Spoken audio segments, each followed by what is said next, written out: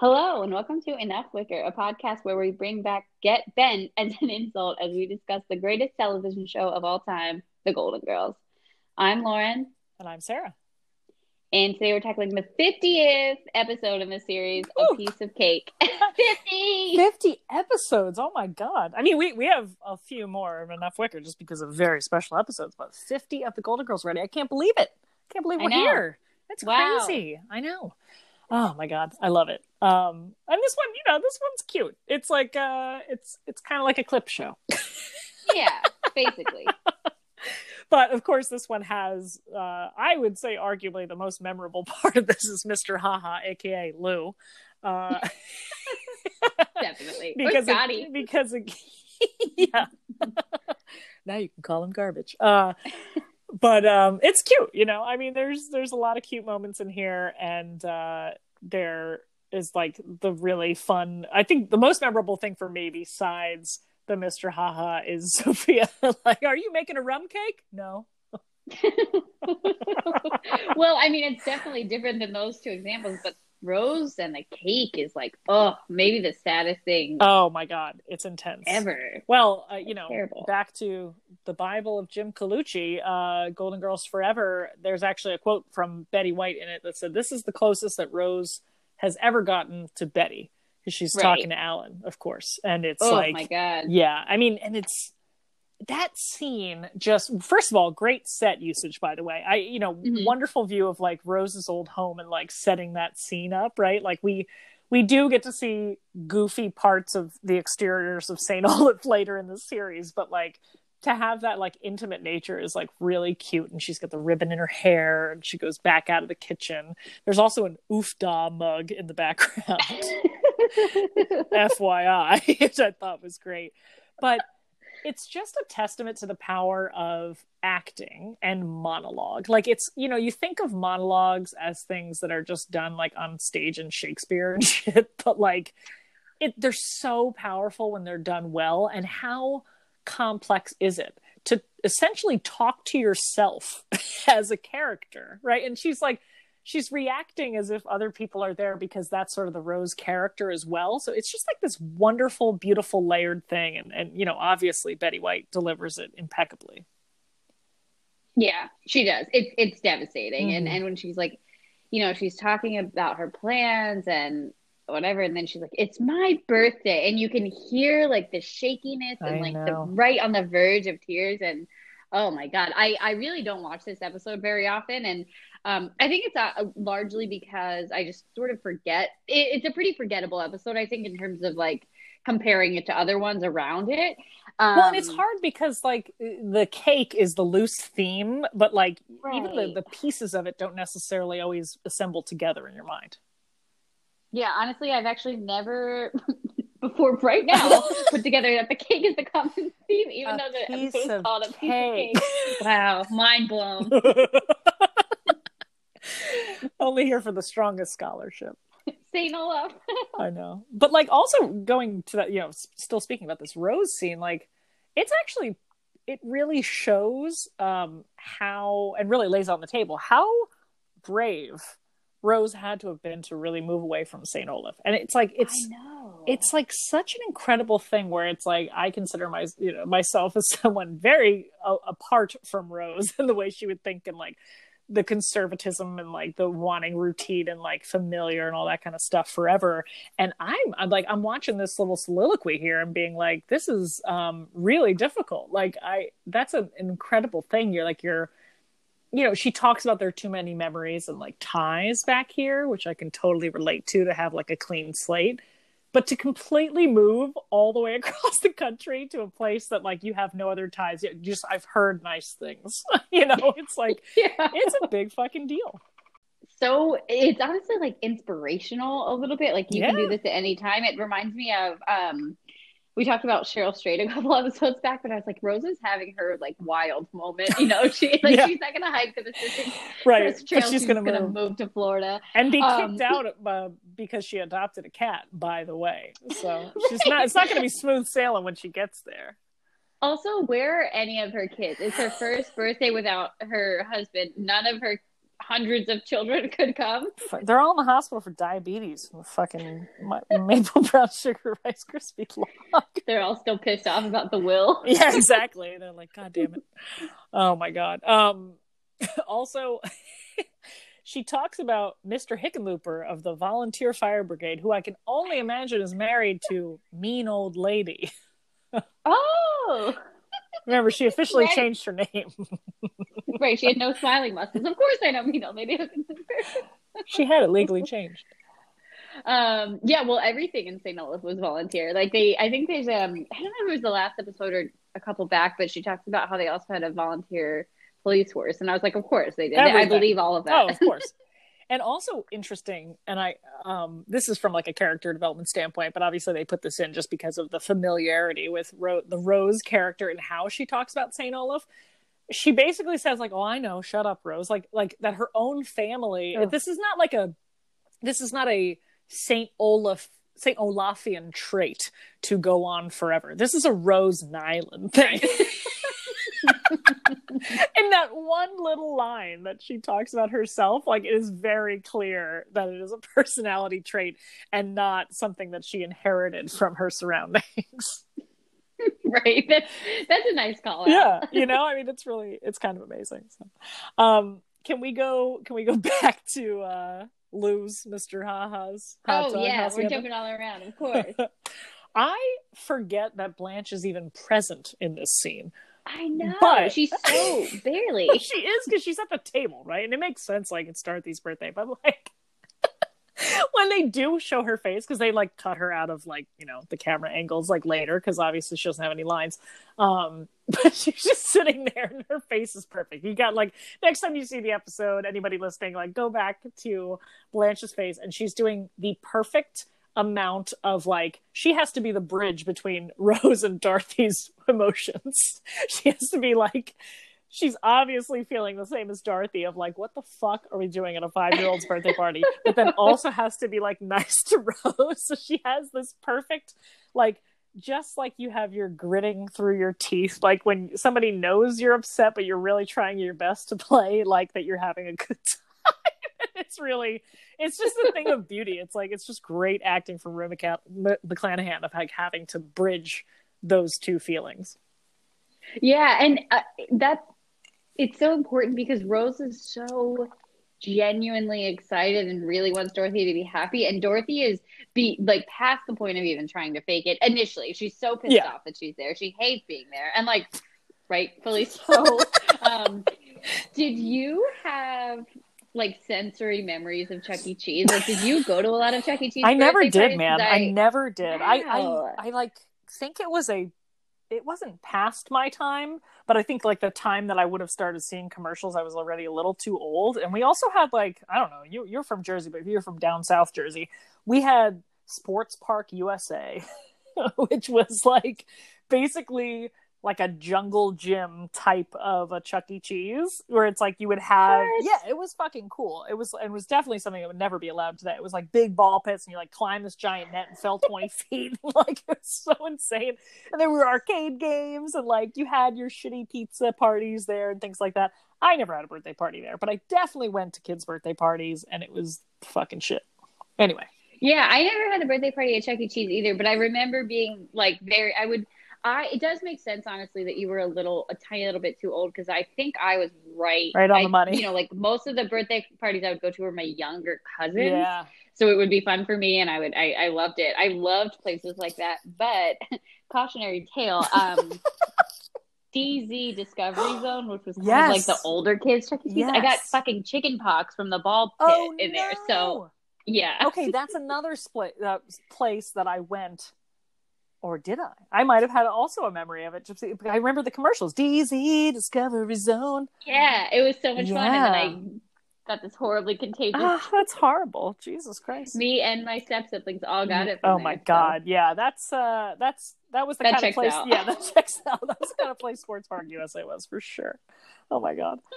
But, okay, so this whole, like, weird hot dog hacienda, which is actually more scary than Chuck E. Cheese, because at least Chuck E. Cheese, like, the host is animatronic instead of like an old man who is a plumber on the weekends. But have you this whole like entire vignette of like Dorothy eventually having a good time, mostly because like a 5-year-old like feels for her and slams Mr. Haha with ice cream sundae. So cute. It reminds me of, did you ever read the New York Times food article where the food reviewer writer went to Senor Frogs in Times Square and got drunk and accidentally had a good time? Yes! Oh my God, I loved it because there was kind of like a wave of there was a wave of backlash, I think, because they were reviewing these restaurants that were supposed to be that. Like they reviewed Guy Fieri's restaurant and they were like, like you get donkey sauce and everything is cheese and it's fried. And it's like, yeah, dude, what do you think is going to be the case at Guy Fieri's restaurant? And that was like the vibe that like I feel like the reviewer thought was going to happen with Senor Frogs, but then loved it. I remember that like very totally. Well. Yeah, it's Pete Wells. He's the name of the food writer. Yeah, they eviscerated Guy Fieri's restaurant, and that was like a large reason that they closed. And everybody's like, you guys. The New York Times food writers are not supposed to be touching this motherfucking shit. And it is like the funniest thing because speaking of like weird memories, I have never eaten.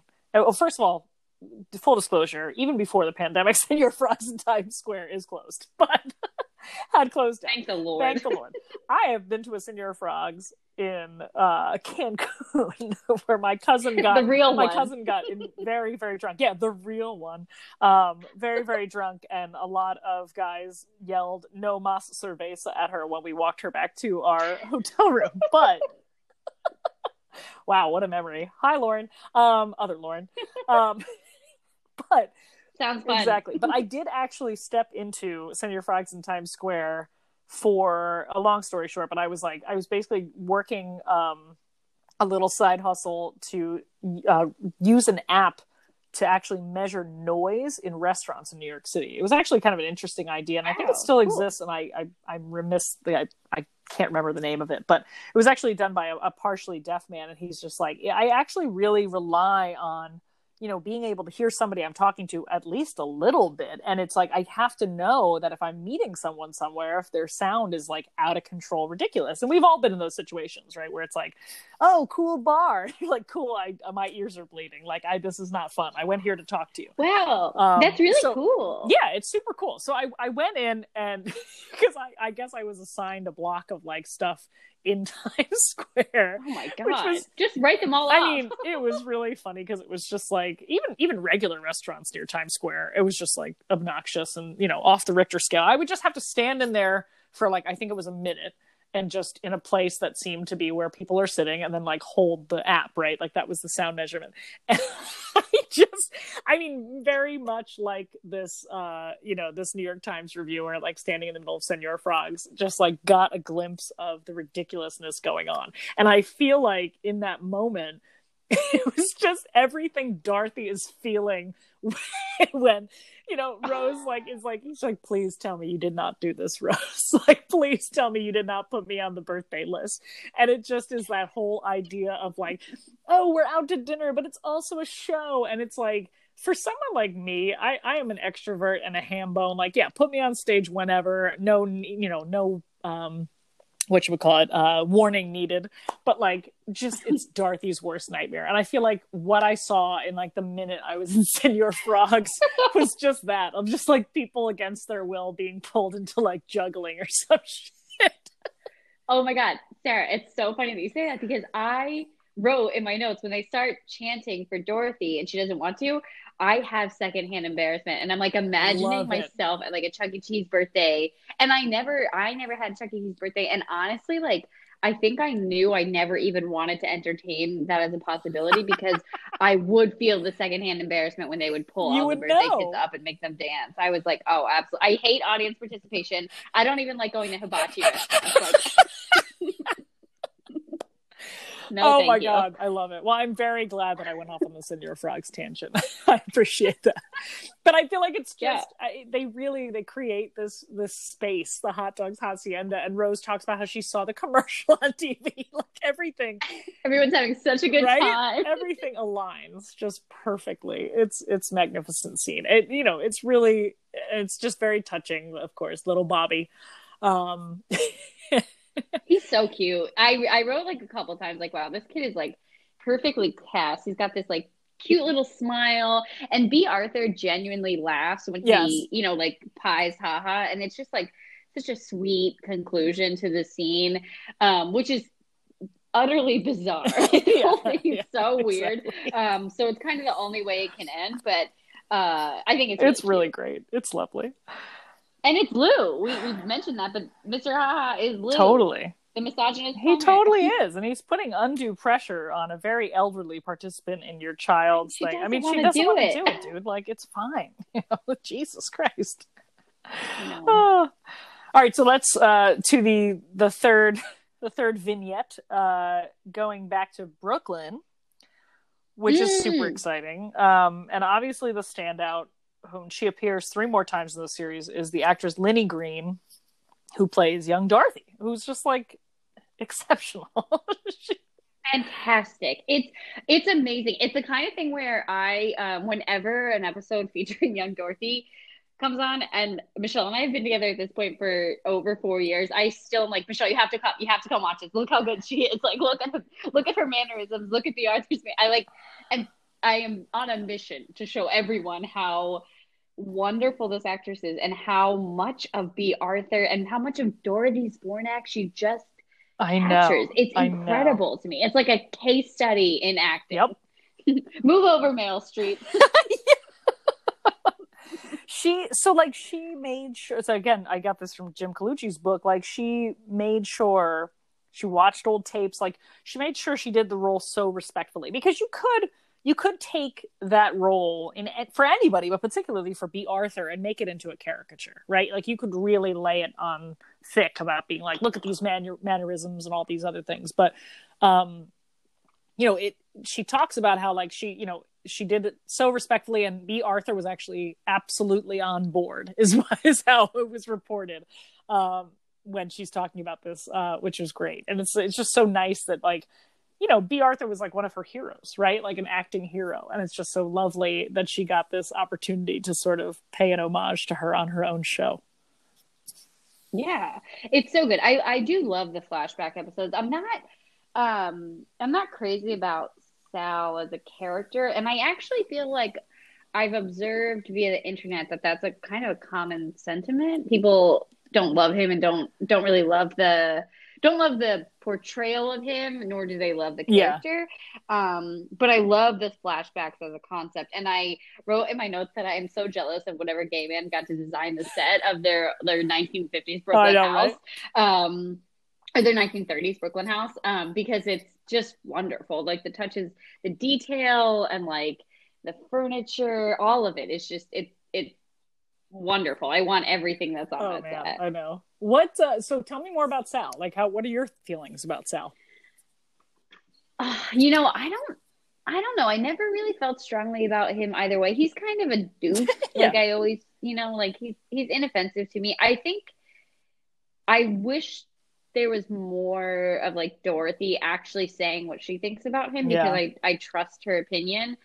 That's a good point. Whereas Sophia, not to say she's an unreliable narrator here, but she loved him. I think it's different.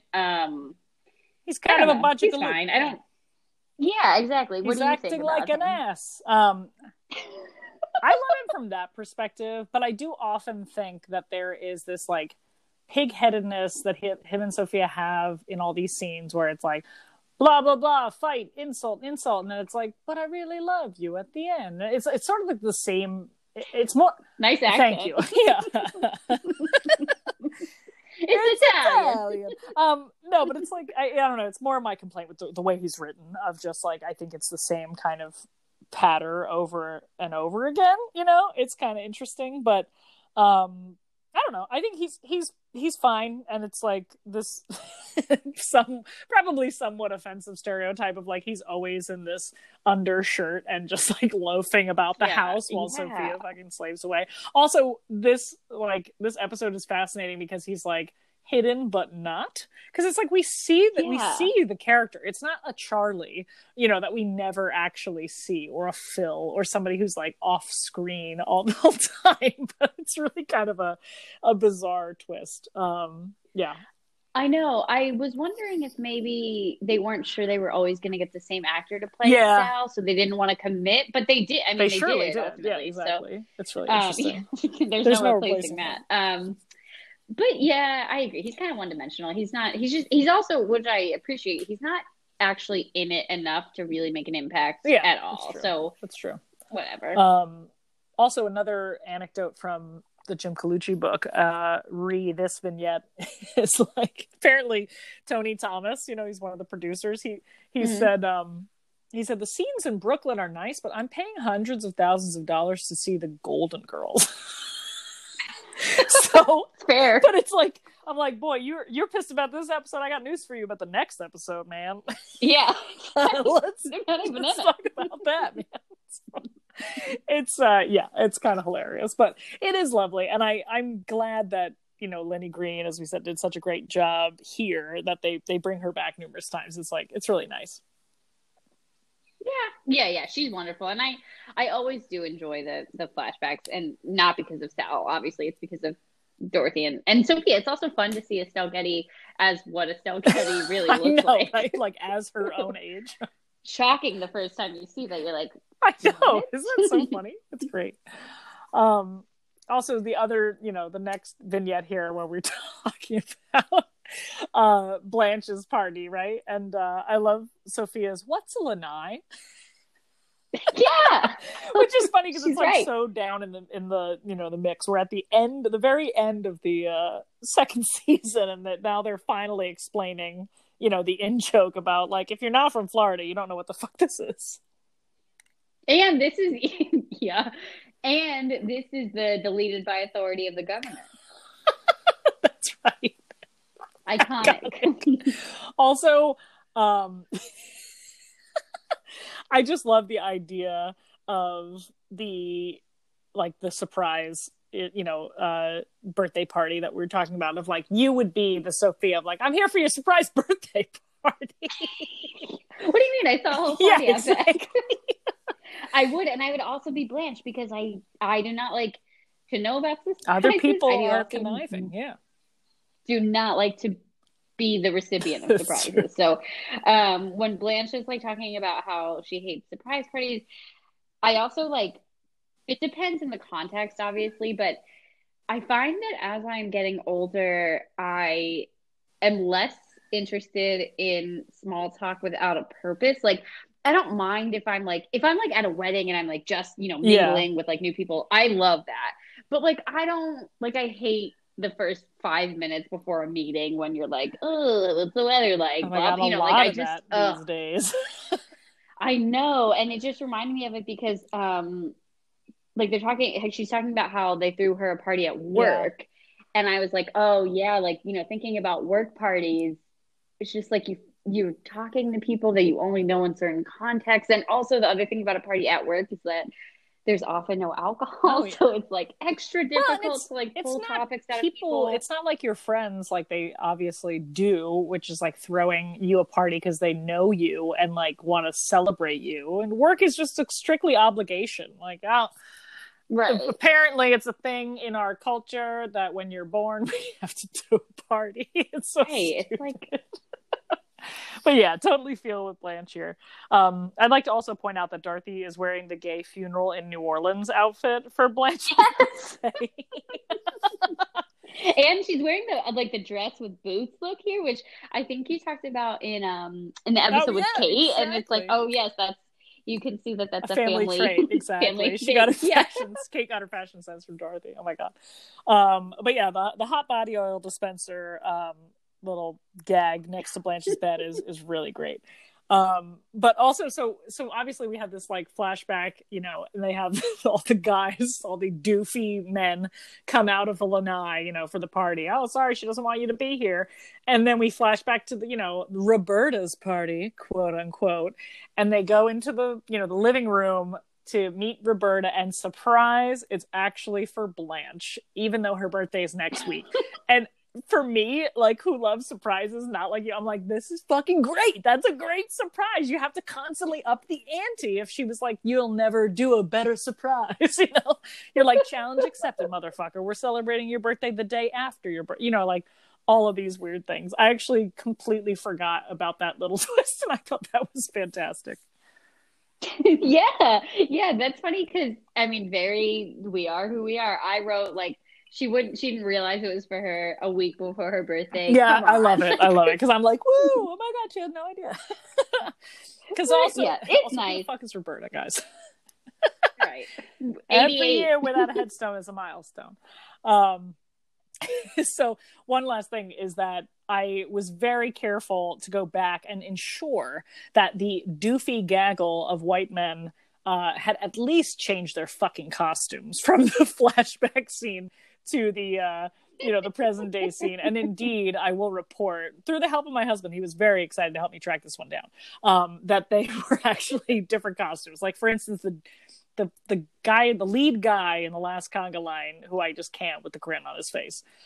He doesn't have glasses in the other one. So and like, he's wearing a different sweater. So I was like, all right, they tried, All right, I'll take it. Yeah. But it was, there's so many goofy old skeezy dudes dancing. It's just, it's quite a, ridiculous note to end on.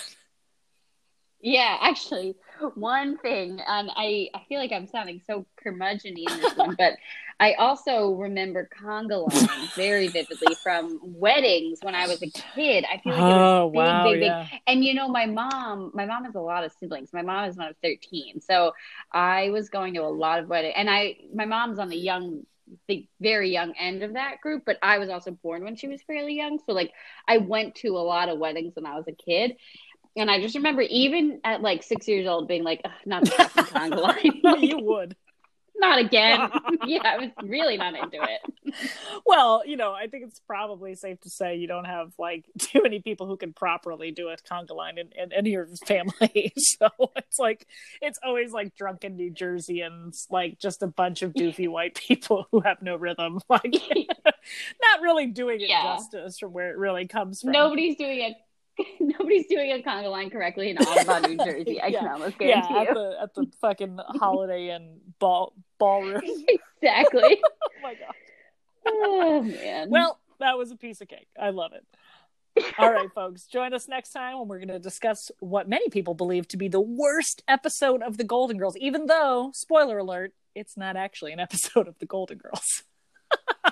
Got him. Take care.